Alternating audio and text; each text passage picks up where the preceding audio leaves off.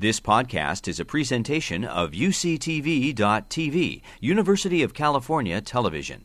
Like what you learn? Help others discover UCTV podcasts by leaving a comment or rating in iTunes. Good afternoon and welcome. I'm Bob Hass. This is the last and in a lot of ways the most exciting lunch poems reading of the year. I need to begin by thanking Giovanni Singleton for her work in organizing lunch poems this year and every year. She'll be back with us next year. And Gigi, thank you so much for your help, and Dave Dewar for his and the whole library staff that makes this happen. As you know, the last reading of the year is the student reading. So some of our readers are graduating.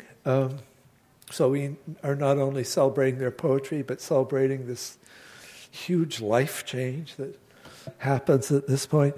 And our first reader will be Dominic Amara. He's a fourth-year molecular and cell biology major with a minor in English who plans to apply to medical school in June while continuing to enjoy reading and writing poetry and short stories in his free time. Please welcome Dominic. Thank you, Professor Haas, for the introduction. Thank you, everyone, for coming. I really appreciate the opportunity to be here.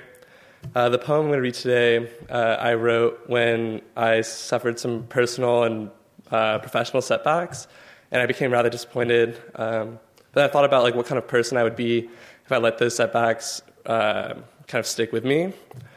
And so I wrote this poem, and I called it Endeavor. No wish, no blaze inside, I wander here to ponder what the years have done to me. I think of times with dreams so infinite, my thoughts like millions of streams flowing. Goals of me endeavoring to heroes' deeds, bring back the child I used to be, so bold. But now those visions, great and glorious, have long since haunted me, yes, daunting me to shame. Those aims for fame, they flashed out like a dying flame. Reflection here of mine in time, please listen now before the thief of age robs your belief too, so believe. Image, you must not falter, strive instead, and mar your brow with dust and scars, with quest and then conquest. Envision and you shall be blessed. Do not let your inferno die, you can then rise above the rest. To fail only gives way to feats in your fortune.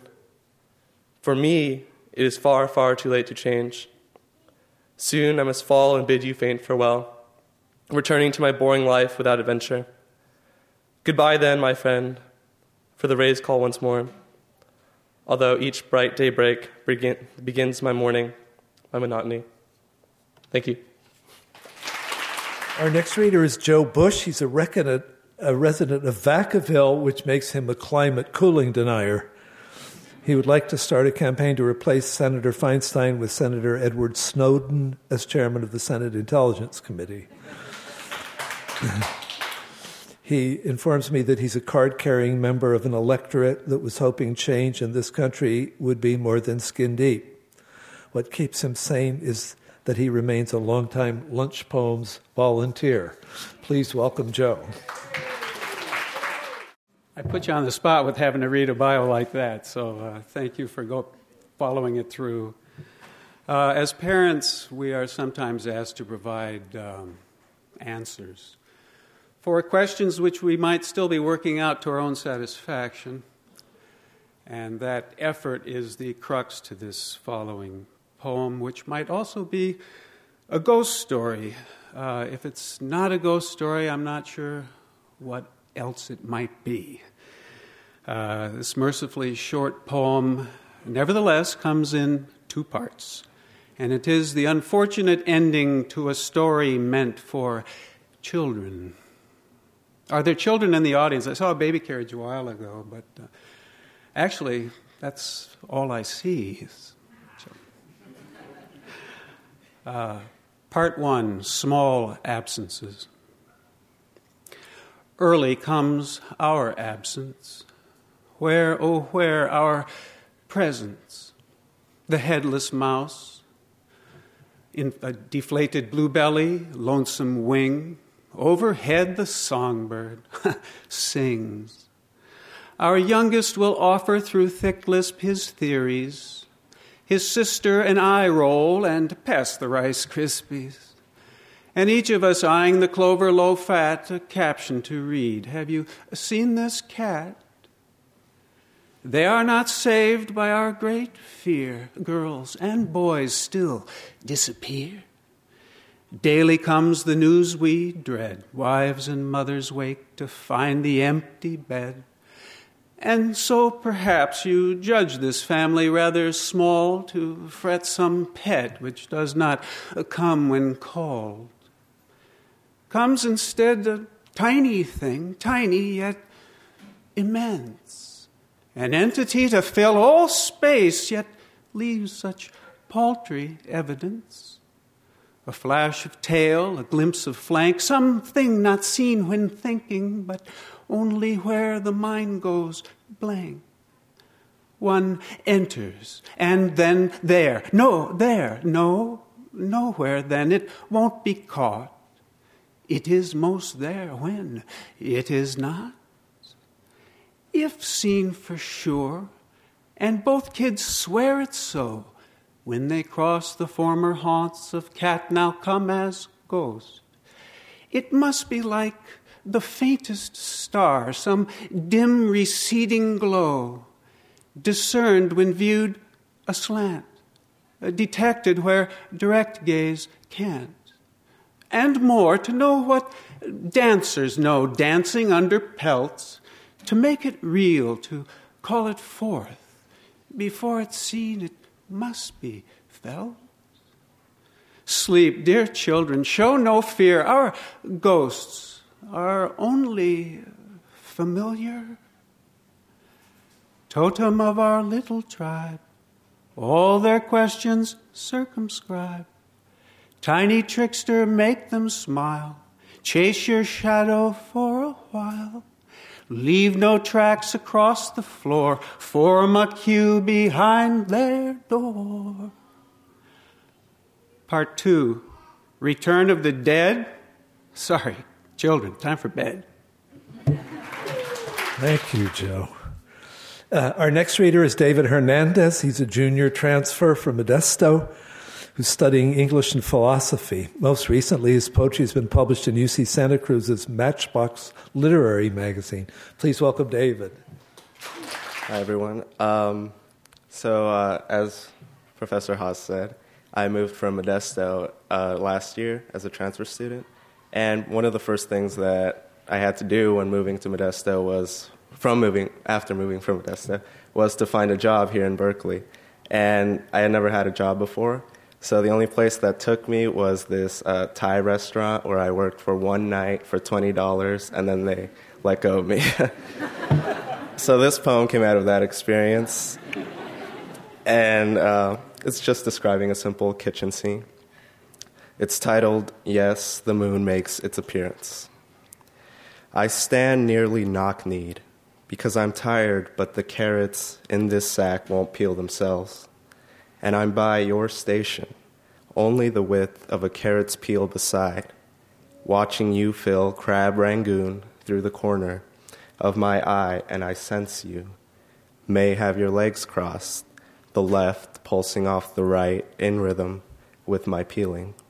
And I sense the edge of your pleated skirt, pleated like a swell, might too be rising and receding from the ridge of your pale kneecap, with this lunar impulse that cowers to attract and tempts to repel. But I can't look to make sure, because I'm new at this, and these carrots won't peel themselves, the rangoon won't fill themselves, and nothing in this kitchen, as far as I can tell, will take care of itself. Thank you. We could work on genetically modified self-peeling carrots for the next. Andrew David King is a senior studying philosophy and English. He's graduating, and he's been a very active and vivid member of the undergraduate and graduate literary community here. Welcome, David. Alex. Welcome, Andrew David. Thanks for that. So I'm going to read an erasure of an email that Chancellor Birgeneau sent out after the protest incidents in 2011, November of 2011, that is. It's titled Robert J. Birgeneau, so he could consider it a kind of tribute, I guess. And I'm going to try and read the spaces in the erasure. Dear campus community, I returned to Berkeley and advanced intermittent leadership. The videos of November 9 are very us. We face long-term risks of excessive community. I have asked the police to review the police, as is normal. Police review this report. I am confident. We believe all students arrested the police. I believe we must repeal the American public.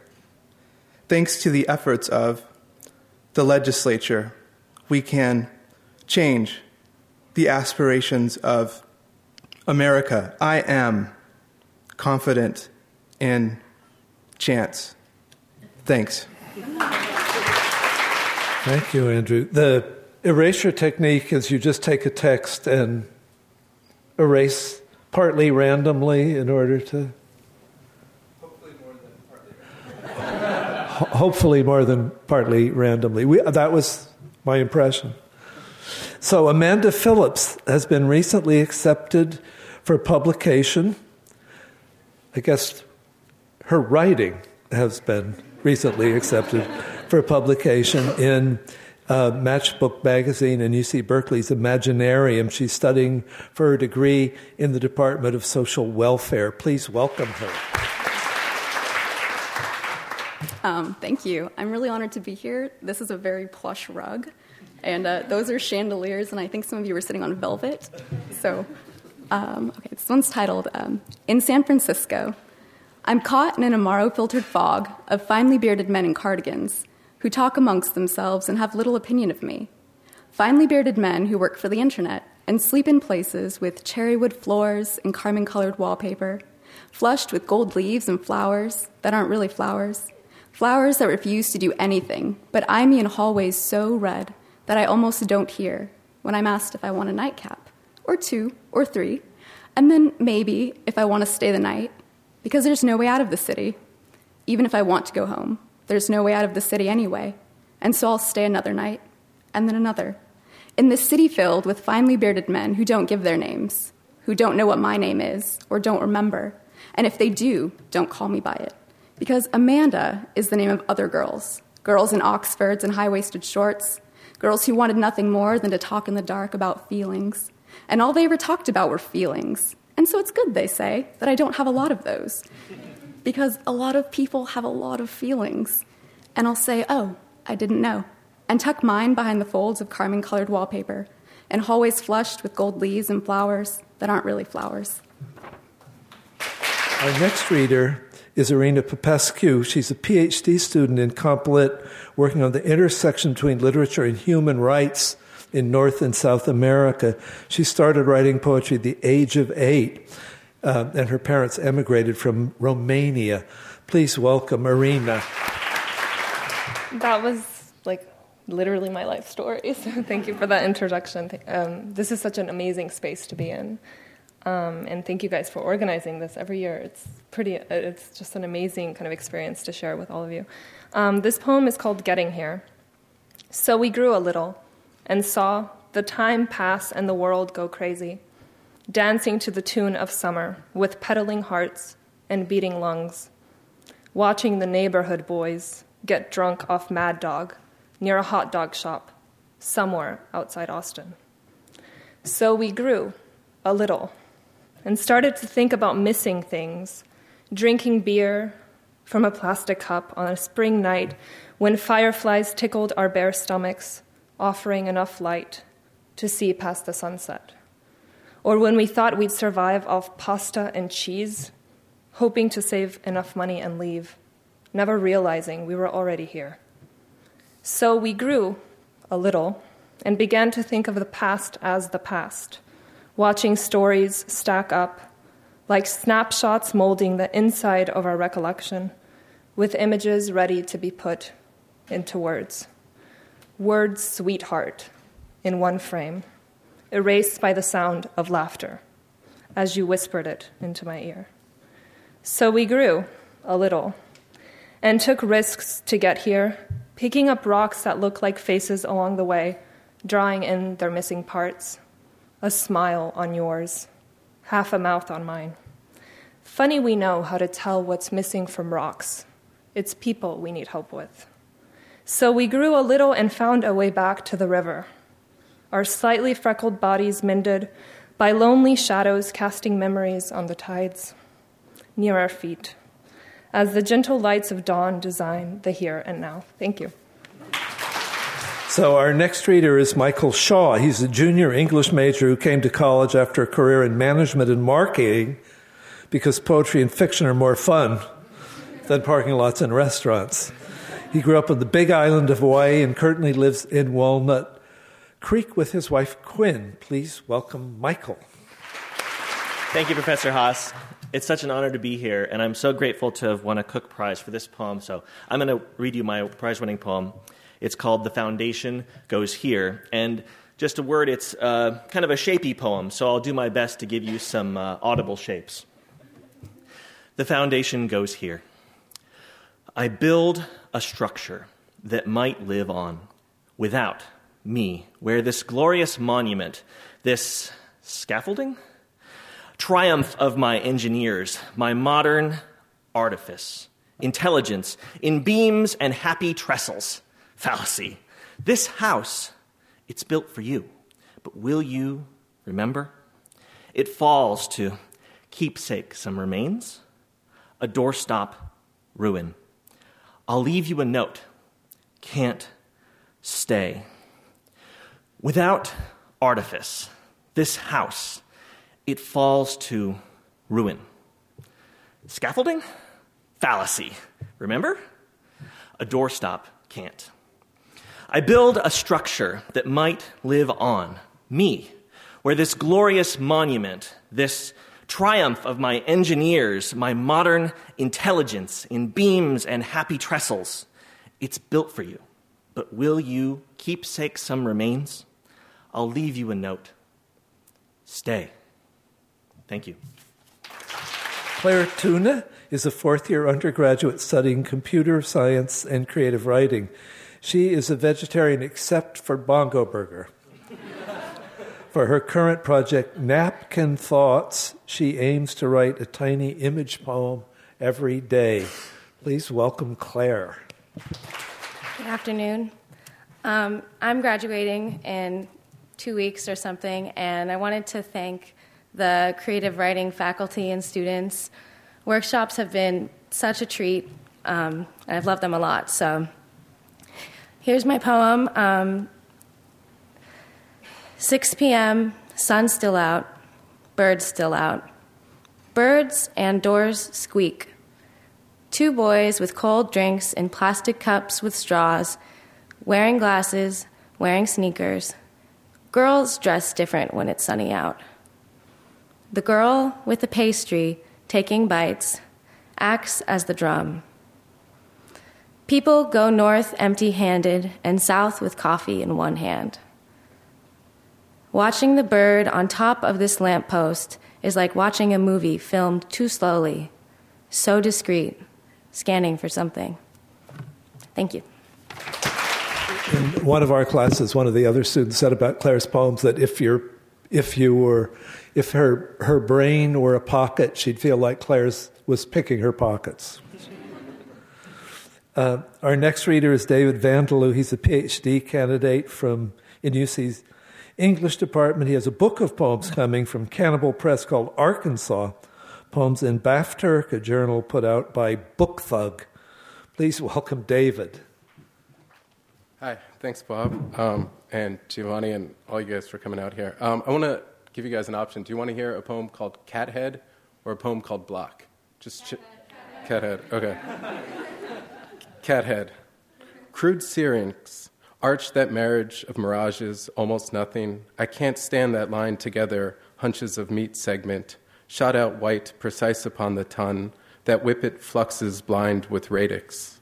A vegetable is a democracy, a behaviorist falls to heaps, horse there, bores that pitted mouth, lures, though shovelfuls lurk well gone with, were, lain with there, so long nothing, stopped there, the rest went on with repeating, all aporia blue, with euphoria, with minerals, chords of cave swiftlets unknown, loom, banished lumen echo that tomb beating speed, amphibians, though your mood, there is union for things, teeth without direction, cosmic jam, mud, rock, sand, water, spirals square at your oars, erasure, your weird, your hair, jetties their height, no oil, no luster, then beg, cubicus omnia, anon, that yellow, it can be a rose.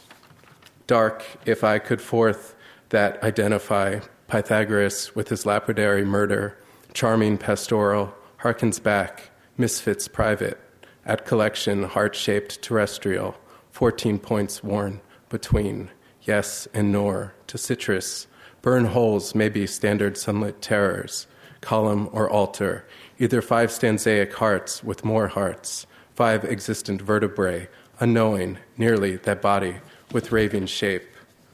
Withdrawn, that spectrum furls, incarcerated, not to suffice the glad annals, resonators pull through that nimbus, cringe, gendered heap, flume your bright angel fuck, that emotion unknowing curves. A lover's knot, the chancellor, resembles at foot, towards cliff, fuck the presumed mountain song, this death figure hangs on the wall. Runic, that life, vocable, gray mountain song, rectangular word in the form of an 8-spoke clover, control that we prefer to describe, are so close together. Curse, doxish, cylinder, roundel, figure oval, reprinted laments, its own traditions, arts of the egg displayed, miscellaneous called rhombus. We call it an inverted pyramid. The tapers express it as regret, misery, dislocation, and reply desolation, and so on. It and another have not survived, neither popular beginning nor end. They were attempting at embarrassment, however slight, that apt, and seldom, for instance, someone would have collected it, in that nation less true, once they begin even a pamphlet. The second unusual thing, forced tone, as if they would not hear it. There can't be very much even before the many would have survived. A real corollary forms the prescription, denies ongoing, one might speculate, is not for us to say. There must have been broadsides. Tree, we're in a park, we're in a park, we're in a park. We're on a bench, we're on a bench, we're on a bench. I see you in the dark, I see you in the dark, I see you in the dark. You are between the trees with your dog. You are between the trees with your dog. You are between the trees with your dog. You have a gun pointed at us. You have a gun pointed at us. You have a gun pointed at us. What am I supposed to do with this? Thanks. Thanks, David. Our next reader is Anastasia Yip. She's an English and history major, trained in classical ballet, and she loves to paint. She's also an assistant editor for the Berkeley Poetry Review. Please welcome her.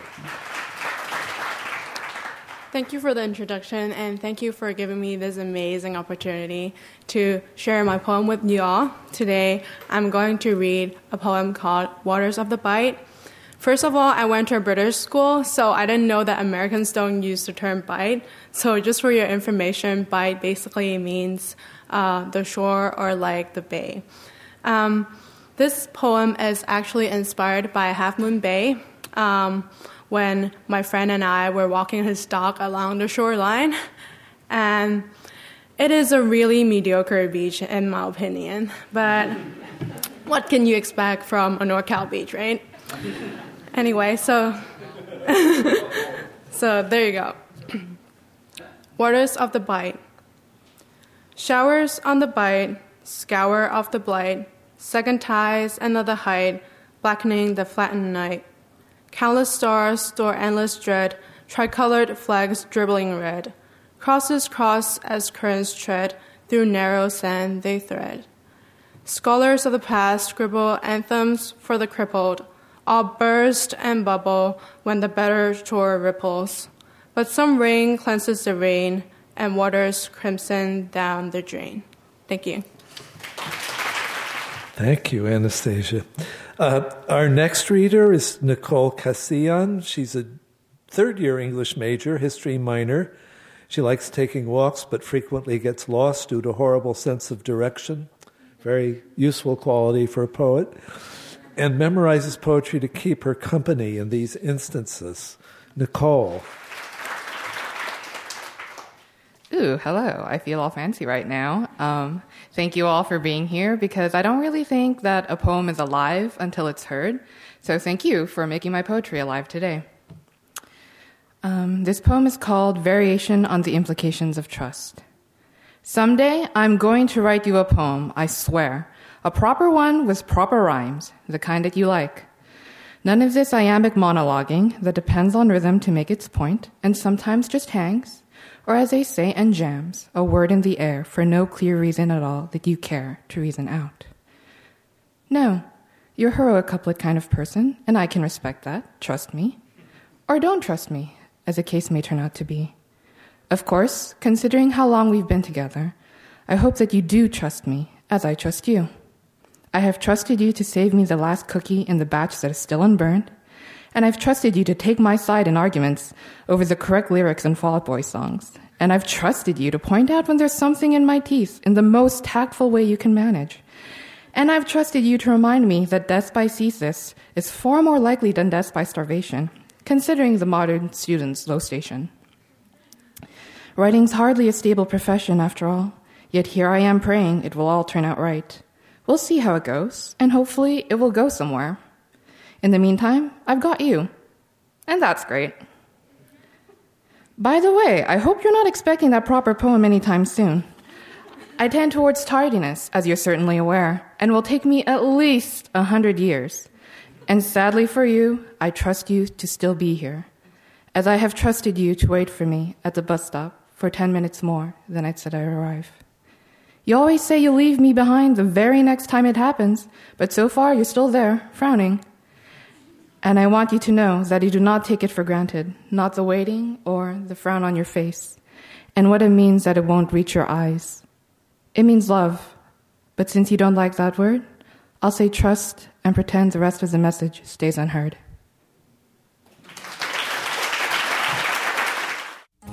You've been listening to a podcast by University of California Television. For more information about this program or UCTV, visit us online at uctv.tv.